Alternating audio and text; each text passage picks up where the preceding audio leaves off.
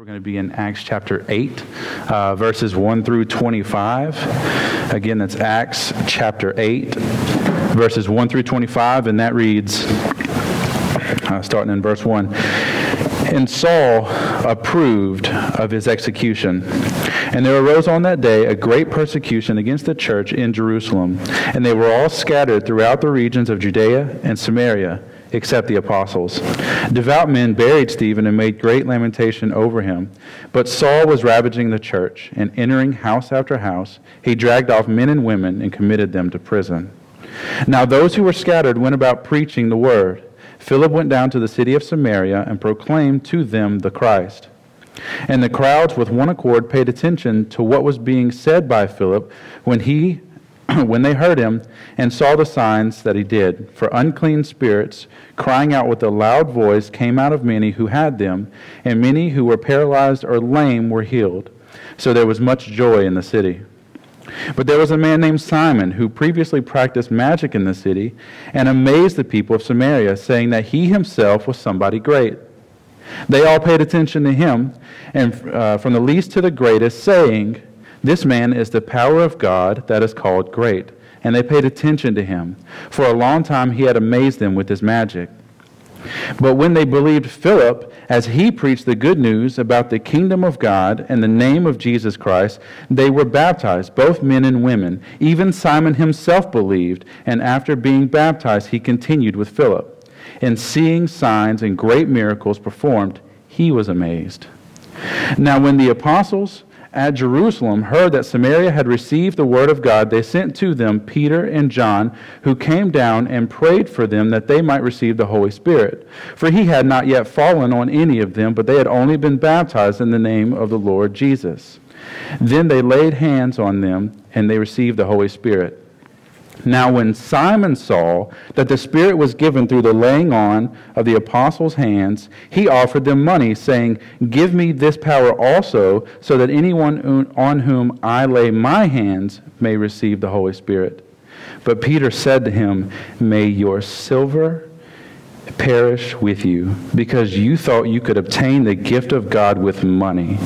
You have neither part nor lot in this matter, for your heart is not right before God. Repent, therefore, of this wickedness of yours, and pray that the Lord, if possible, for the intent of your heart be forgiven you. For I see that you were in the gall of bitterness and in the bond of iniquity.' And Simon answered, 'Pray for me to the Lord, that nothing of what you have said may come upon me.' Now when they had testified and spoken the word of the Lord, they returned to Jerusalem, preaching the gospel to many villages and the Samaritans."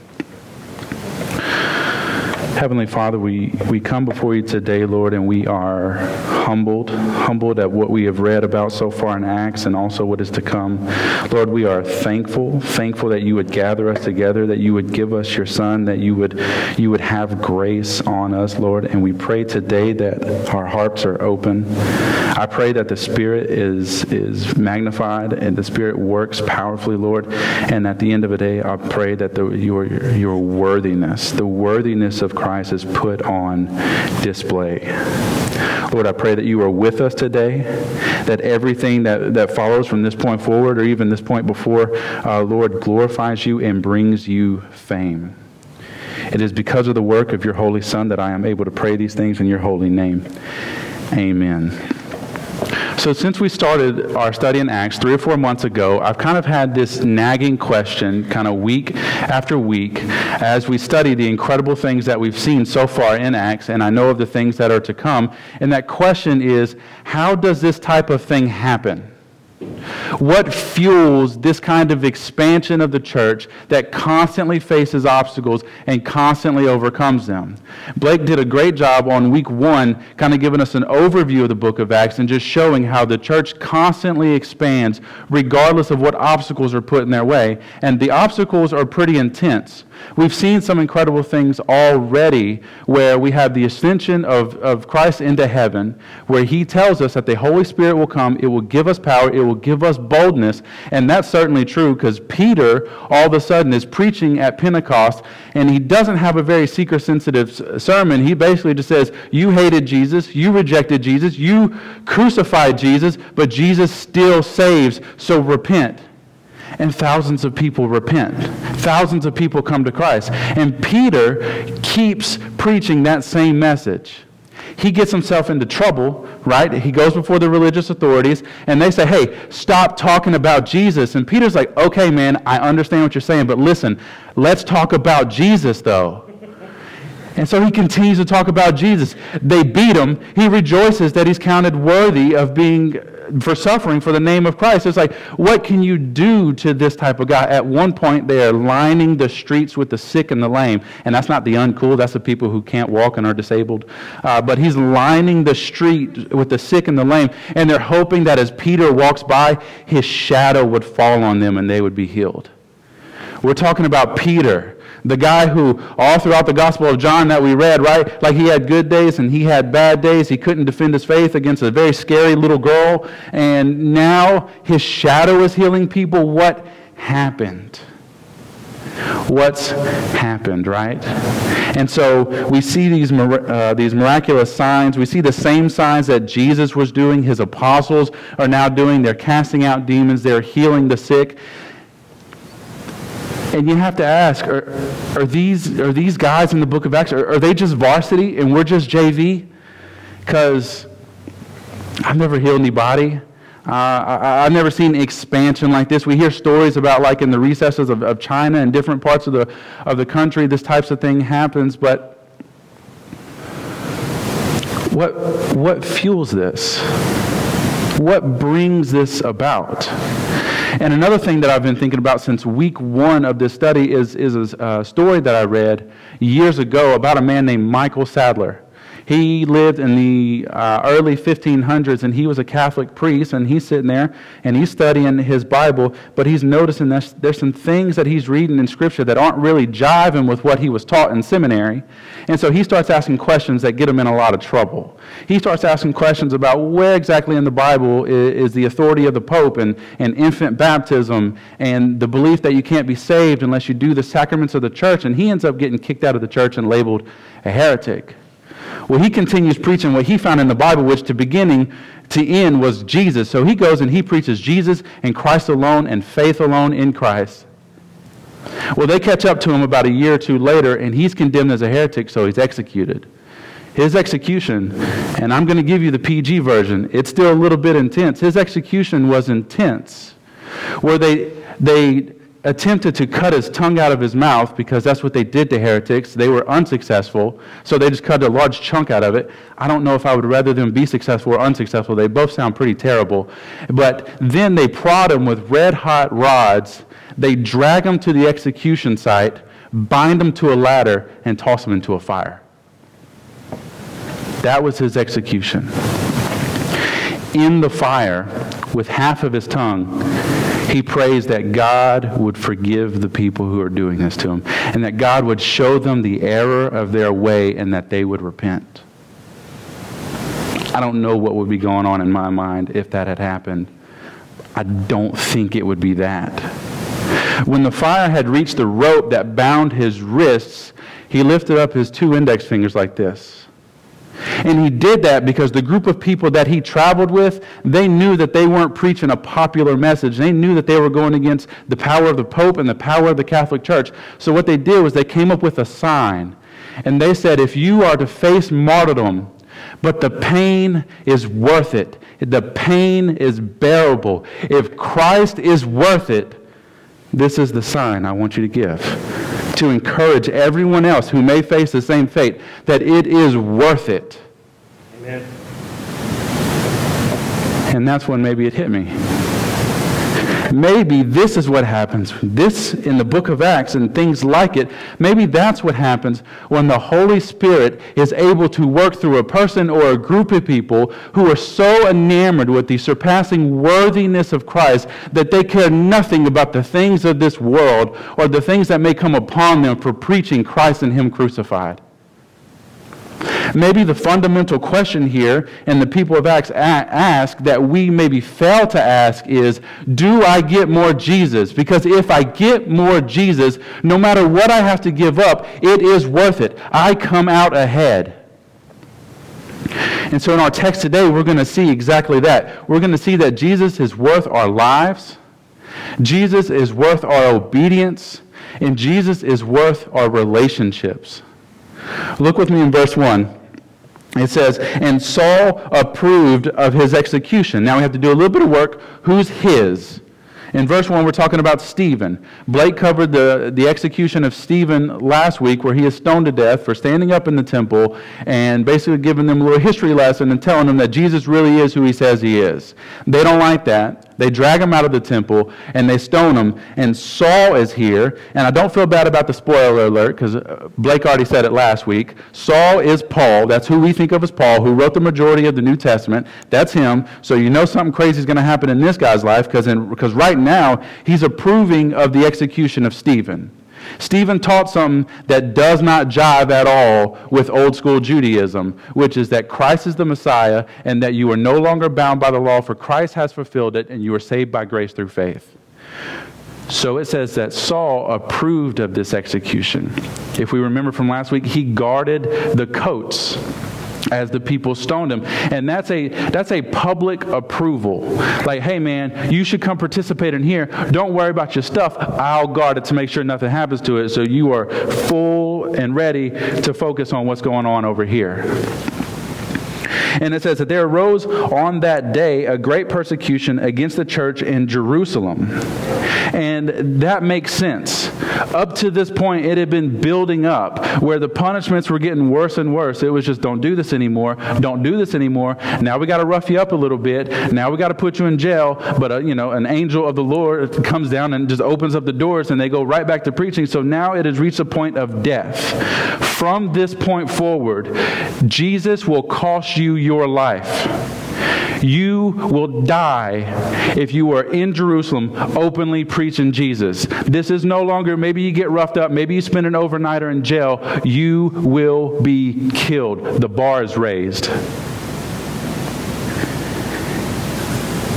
And it says, and they were all scattered throughout the regions of Judea and Samaria, except the apostles. This is the beginning of the fulfillment of Acts 1:8. Chapter 1, verse 8, Jesus tells them, I'll send the Spirit. The Spirit will come down. He'll give you power. He'll give you boldness. And the gospel will spread from Judea to Samaria to the ends of the earth. And we're in Sulphur, Louisiana, so we know that happened. If the epicenter is Jerusalem, Sulphur's on the other side of the world. So the gospel successfully spread to the other side of the world. And so here we have the fulfillment of that. That shows us that Jesus knew this was going to happen. Jesus is in control of this. He is still sovereign. Even though his church is now being persecuted, he is in control. And it's interesting that this word scattered, it doesn't mean flighty. It doesn't mean disorganized. It means that these people simply chose to abandon Jerusalem. They were in Jerusalem, they saw these things that happened, and they chose to leave.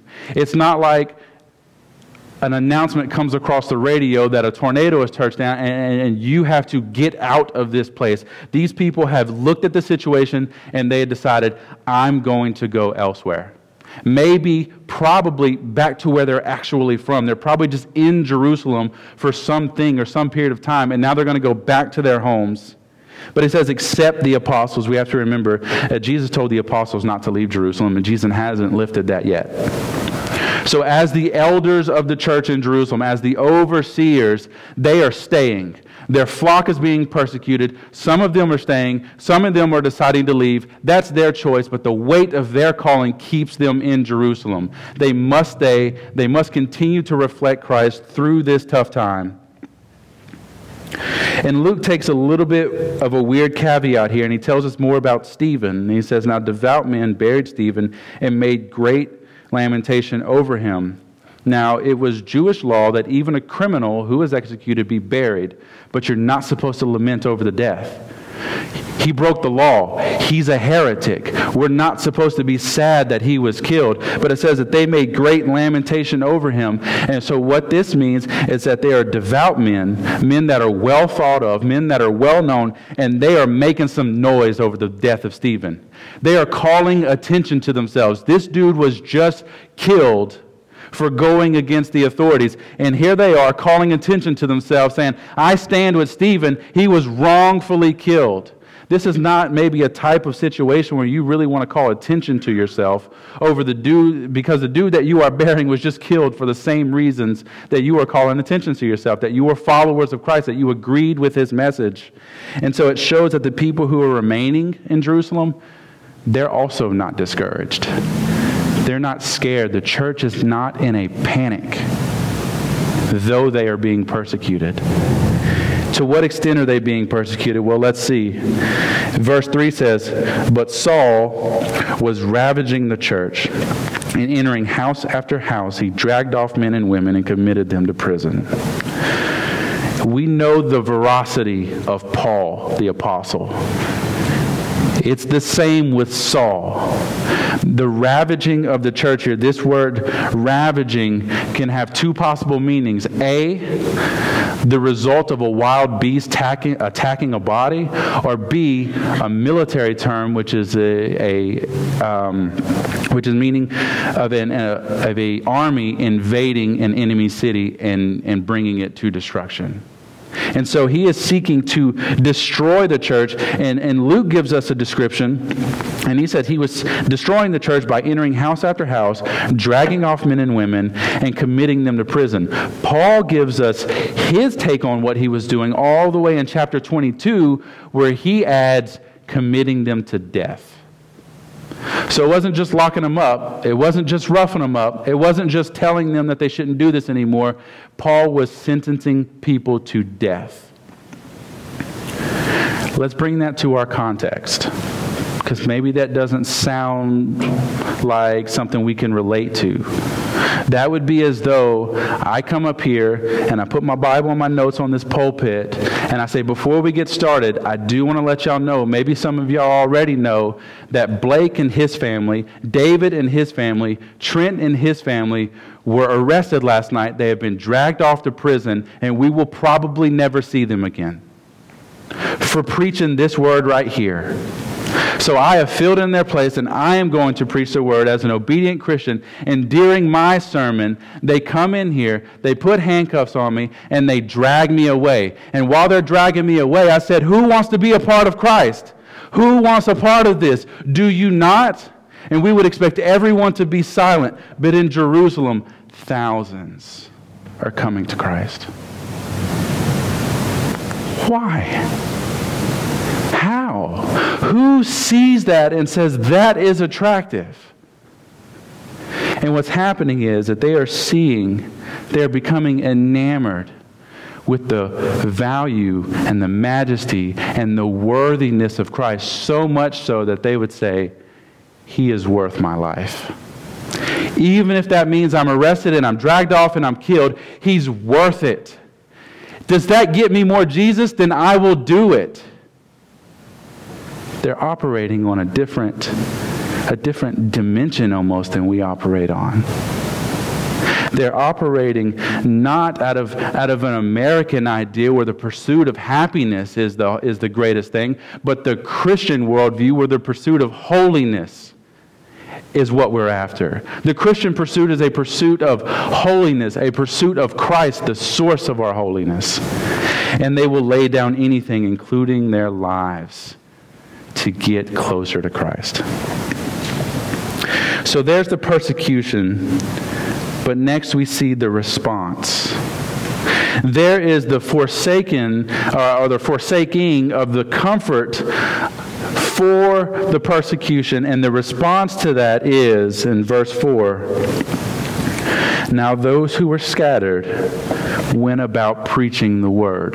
Those who decided to leave Jerusalem, they are still preaching the word. They are going back to wherever it was they came from, wherever they scattered to, and they are preaching the word. And that's very interesting because they have the opportunity to say, this whole Christian thing didn't work out. It got some of my friends killed. It got some other people that I know killed. It didn't work out. I'm going to go back to where I'm from, and I'm not going to talk about this anymore because it didn't work out well. But instead, they go about preaching the word. Luke is going to zoom in a little bit more to one person who is scattered. So who knows how many is scattered, but now we get the story of Philip. So we're going to get Philip's point of view of what's happened. And in verse 5 it says, Philip went down to the city of Samaria and proclaimed to them the Christ. Now, this is particularly interesting that he would bring up Samaria first. If you remember, Jerusalem and Samaria don't like each other. And I did a little bit of research. The origin of them not liking each other is in Deuteronomy. Deuteronomy is a long time ago. We're well past that. For thousands of years, these people have not liked each other. And Philip says, I'll go to Samaria. Perhaps Philip was from Samaria. We don't know. But he says, I'll go to Samaria and I will proclaim to them the Christ. And it says, the crowds with one accord paid attention to what was being said by Philip when they heard him and saw the things that he did. And so he goes to Samaria, and he already has a basis on which to operate because they're also Jewish. They're also looking for a Messiah. And he comes and he says, hey, I have the story of Jesus. We know that Jesus himself preached in Samaria, so perhaps they even know who he's talking about. And Philip tells them, hey, things didn't really work out for him in Jerusalem, but listen up, there's a greater story to be told. And so he does signs, and Luke tells us what those signs are. It says, unclean spirits, crying out with a loud voice, came out of many who had them, and many who were paralyzed and lame were healed, so that there was much joy in the city. So Philip shows up, and he does the same work that Jesus did, casting out demons and healing people. And these miracles have always served as a purpose, not to puff up the person who is doing them, but to point to the validity and the confirmation of the message being taught. So they view this as a confirmation of God's decided deliverance. They listen to him with one accord. They listen to him, and it says, and there's much joy in the city. Now, this is an important gap that is being bridged. From Jerusalem to Samaria, these kingdoms have been divided since like the times of David. They haven't liked each other since Deuteronomy. They've regarded themselves as completely separate since the times of David. And so Philip, who is not one of the 12 apostles, is now doing miraculous signs. That's also interesting. The miraculous signs started with Christ. They went to his apostles, and now Philip is doing them, who is not one of the 12 apostles. And these signs confirmed Philip's message. But in verse 9, it says, but there was a man named Simon who previously practiced magic in the city and amazed the people of Samaria, saying that he himself was someone great. And it says they all paid attention to him. Now, we just read that they all paid attention to Philip. Before Philip showed up, they all paid attention to Simon. And so it says they all paid attention to him, from the least to the greatest, saying, this man is the power of God that is called great. Now, look in your Bibles. The power of God that is called great should all be capitalized. The reason for that is they're not calling Philip great. They're saying that Philip has the power of God, that Philip has the power of Yahweh. And I messed that up. Simon has the power of Yahweh. With his magic, he has deceived them into thinking that he has the power of God, that he is a divine messenger with divine power. And so they've all been paying attention to Simon until Philip shows up with the gospel. And it says, and they paid attention to him because for a long time he had amazed them with his magic. But when they believed Philip as he preached the good news about the kingdom of God in the name of Jesus, They were baptized, both men and women. Even Simon himself believed, and after being baptized, he continued with Philip, seeing the signs and great miracles performed, and he was amazed. The one who previously amazed others with magic and miracles, of course we're going to put that in quotes because they were done through magic, he is now amazed. So he knows his little bag of tricks. He knows what he can do. But when he sees the power that Philip comes with, he says, well, my power has nothing on that. I am now amazed. Now, this sets up a conflict between Simon and the message that Simon has claimed to believe. But what we see through Philip here, because Philip's going to drop off after this point, but what we see through Philip here is even though he saw what happened in Jerusalem, and if we remember back to chapter 6, Philip served alongside of Stephen as one of the 7 that made sure that the widows were being taken care of in the church. So he knew Stephen personally. He served in a small group of leadership with Stephen. Stephen is stoned to death. Philip goes to Samaria, and he is obedient. He knows that the Great Commission does not come with a list of exceptions where go make disciples wherever you go unless your best friend gets killed, in which case chill out for a while and wait for things to calm down. He's still obedient to the call of Christ, so he goes back to Samaria and he preaches the gospel. And through Philip, we can see Christ is worthy of our obedience. Regardless of what that may bring upon us, he is worthy of our obedience. And so what we see through Simon being amazed is that Christ is actually better than anything our culture has to offer. Now in verse 14, things start to get a little bit interesting. It says, now when the apostles at Jerusalem heard that Samaria had received the word of God, they sent to them Peter and John. Now, word gets back to Jerusalem. Hey, Philip went to Samaria. He preached the gospel. People are believing. People are being baptized. And what they decide, what Peter and John decide is, hey, we're going to go up there and we're going to make sure that everything's legitimate, that the gospel is the same here as it is there, and that everything is going well. They're acting kind of like overseers of the gospel, expanding outside of Jerusalem. And so when they come down, they pray that they might receive the Holy Spirit. They, being John and Peter, they come down to pray that they, Samaria, the people that believe in Samaria, receive the Holy Spirit, for he had not yet fallen on any of them, but they had only been baptized in the name of the Lord Jesus. This verse gave me fits. I had no idea what to do with it. I texted David probably a week ago and said, hey, I wish this verse just wasn't in here. My sermon would be so much better if the Holy Spirit did not put this verse in here. Because now I got to deal with it. Now I got to explain it. And it interrupts my train of thought. But what's happening here is actually beautiful. First of all, right off the bat, we see in verse 16, for he had not yet fallen, a confirmation that the Holy Spirit is not some impersonal force, but he is God. He is a man. He has a personality. Right? This is not some may the force be with you kind of stuff. This is the third person of the Trinity. And it says, for he had not yet fallen on any of them, but they had only been baptized in the name of the Lord Jesus. They laid their hands on them and they received the Holy Spirit.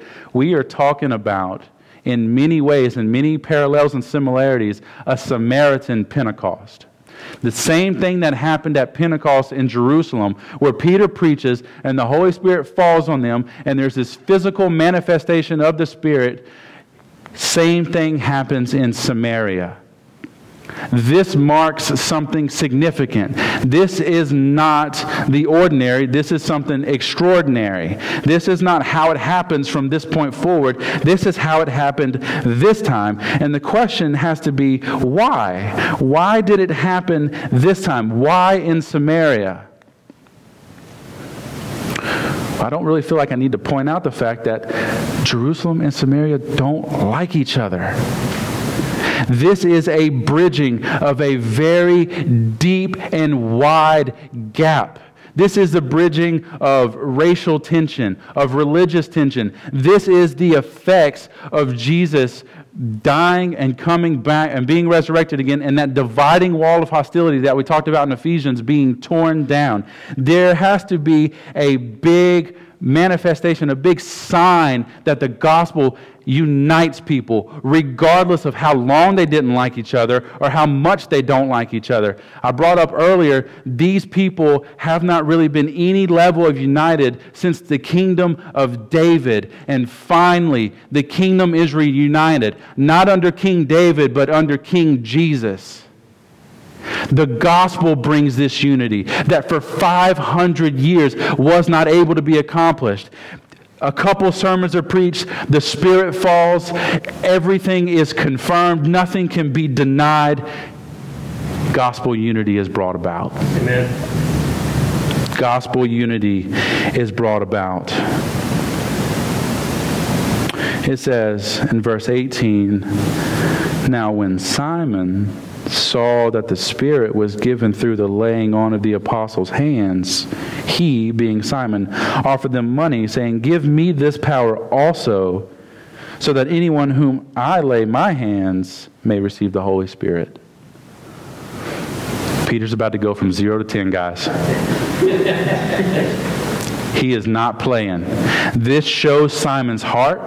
This shows that his belief and baptism just a few verses ago are not what they cracked up to be. It's not what it looked like they were. And Peter responds. But Peter said to him, may your silver perish with you. And I'm going to stop there, and we're going to break apart Peter's response here. But what Peter just said would be completely and utterly shocking, especially since Simon already sees Peter as really, really powerful. He basically sees Peter as a really powerful sorcerer or a really powerful magician that has access to more power than Simon does. And he says, you and your money can go forth into destruction. There's a very colloquial way I can put that right now, but I'm not going to. But he's like, you and your silver, y'all can burn in hell for all eternity. And we might be like, Peter, we might need to talk about like grace and finesse. But Peter is serious. Peter views this gospel message as not one to be manipulated, not one that is looking foremost for the benefit of making money, which is what Simon wanted to do, manipulate people to make money and gain notoriety. But he says, may your silver perish with you because you thought you could attain the gift of God with money. The gift of God which is infinitely valuable, that is sovereignly bestowed on people by the Holy Spirit with money, with something that has no worth whatsoever. Working at a bank has really destroyed like my view of money. Me and a couple other guys have been talking about this a lot lately, where I don't view money as worth anything at all, because people ask me like, how much money have you seen in cash? And I'm like, $500,000 in cash? $100 bills strapped. I strapped them. I counted it. And they're like, what'd that feel like? I was like, a chore, because money is gross. And it took like 45 minutes to count it by hand because the currency counters weren't working. And they're like, well, have you ever been tempted? No, because it's just like disgusting paper that people pull out of weird places and give to me. And I'm just like, no, it's not. But it's also helped me see that money is just like numbers on a screen, that it just comes and goes. And we ascribe so much value to it, and it's useful. Don't get me wrong, money is useful, but it only has value because everyone in this room has decided that it has value. If we all decided that it didn't, then it wouldn't anymore. But the gifts of God, from the beginning of time to the consummation, are infinitely valuable. And he says, you thought you could trade this worthless stuff for the gifts of God? You have neither part nor lot in this matter, for your heart is not right before God. And he says your level of thinking is so off It's so distorted that you have no part in anything that's going on here. And if he left right there, I'd be like, maybe Peter is a little bit stern. I can't really say nothing. These words are written by the Holy Spirit after all. But Peter says in verse 22, repent, therefore, of this wickedness of your hearts, and pray that the Lord, if possible, the intent of your heart may be forgiven you. For I see that you were in the gall of bitterness and the bond of iniquity. What we see here through Peter's response to Simon is that Jesus is worth our relationships. This is actually how we should interact with one another. Any brother or sister in Christ needs to be surrounded with people who see Christ as more valuable than they see their relationship, so that their relationship does not distort the gospel, where it says, man, I've seen this dude in this sin and I've wanted to say something, but we've been bros for a long time and I don't want this to affect our friendship. And Peter says, nah, fam, that ain't how this is going down. You need to repent of this wickedness and pray that if possible, whatever that means, the Lord will forgive you. Amen. Amen. Amen. That's right, Jeff. If you are not surrounded by people who are willing to say, I like me and our relationship, but I love the relationship I have with Christ more, and I see these sins in your life, and I'm calling you to repentance, and I'm going to give them a name. Because I promise you, if you are hanging out with a group of dudes and you see sin in their lives and you're just standing back and being like, yeah, fam, everything's cool. I know you struggle. We struggle. We got mess to deal with, because you don't want to call it sin. You don't want to give it a name. They don't love you. And if you're not doing that with another group of men, you aren't loving them. This is what the gospel calls us to do. It calls us to see Christ and our relationship with Him as more valuable than anything else in the world. Even the dude who you've been walking with since kindergarten through sin, and that's at least what it feels like, call that dude to repentance. Give his sin a name, and not like a squishy name like, man, I know you've been like struggling with some stuff. Peter says, I hope your silver perishes with you. I don't necessarily recommend starting like that, but he said, but he gives it a sin. I mean, he gives his sin a name. He says, you were in the gall of bitterness and the bond of iniquity. That's an idiom. That's a Greek idiom. Like we would say it's raining cats and dogs. Apparently they would say the gall of bitterness. And that's you are entrapped in the center, in a maze of bitterness, in the guts of bitterness. And he said, you are so jealous of the power that you perceive me to have, you've missed the whole message that my power comes from Christ. My power comes from the Holy Spirit. And you are in this bond of iniquity that blinds you to the truthfulness of the gospel. And he says, hey man, humbly beg the Lord for pardon for this wickedness. And Simon's response only confirms Peter's suspicions. Simon answered, pray for me to the Lord that nothing of what you have said may come upon me. In all of my meetings, and all of my trying to do life with one another, and all the dudes that I've met with, this is by far the most frustrating response to the call to repentance. I tell the dudes that I meet with on a regular basis, don't worry about being right, just be honest. If I call you to repentance and you think that what I've said is a complete load and is ridiculous, just tell me that. But Simon says, hey man, can you pray for me? That none of the punishment of my sin comes upon me? Can you pray that I don't receive any consequences for my sin? Because what you just said was convicting, and I don't like it, and the punishment that I've been taught comes from that separation from Christ, and I don't really like that either. So could you just pray for me and pray that none of those negative consequences come upon me? I would rather just say, hey man, I don't really believe any of the stuff that you're saying anymore, and we're not really going to meet anymore because I think this has all gotten ridiculous, as opposed to someone saying, hey man, I believe what you're saying and I'm cut to the heart, but I really don't want the consequences that you said. So if I can just avoid my consequences, I can continue doing my sin without consequence, and that's really what I'm after anyway. But the value that we have or that we see Christ with affects our relationships in such a way that that's not the response. That's not the response that we're seeking. We're seeking a humble begging for pardon from the Lord for the sins that we have committed against Him.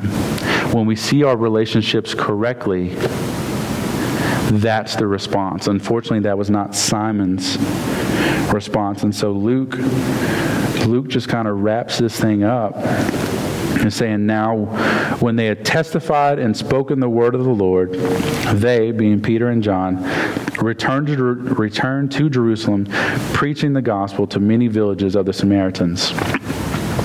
And what we see from Peter and John is their continued obedience. They go back to Jerusalem. What that could cost them their lives. They see their continued viewing Christ as valuable, viewing Christ as worthy of their lives. We see that they are preaching the gospel. Everywhere that they go, the gospel goes with them. We see their continued obedience, their continued caring for the relationships with the people around them. And what we have to ask ourselves today is, what fills in the blank when we ask the question, if I get more blank, then it's worth it? What's in our blank? For them, for the people of Acts, for the people that have witnessed God just flexing on dudes, it's Jesus. If I get more Jesus, then it's worth it. What is it for us?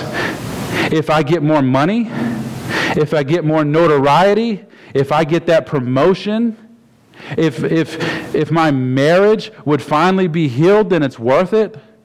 If my relationships with others improve, then that would be worth it.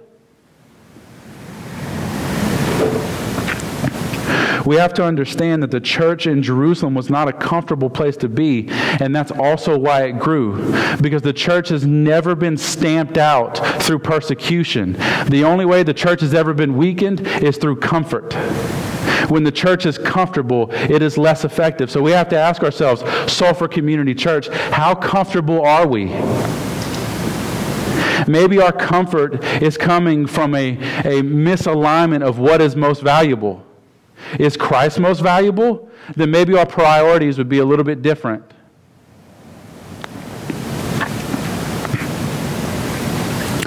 Lastly, we should take from this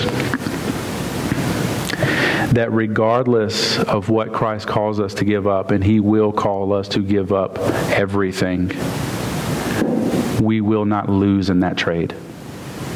Be affirmed in that. It's scary when Christ calls you to give up your job. It's scary when Christ calls you away from that toxic relationship that isn't working. That road is hard. I'm not saying that traveling that road isn't hard. I'm saying that traveling that road is worth it because you get more Jesus.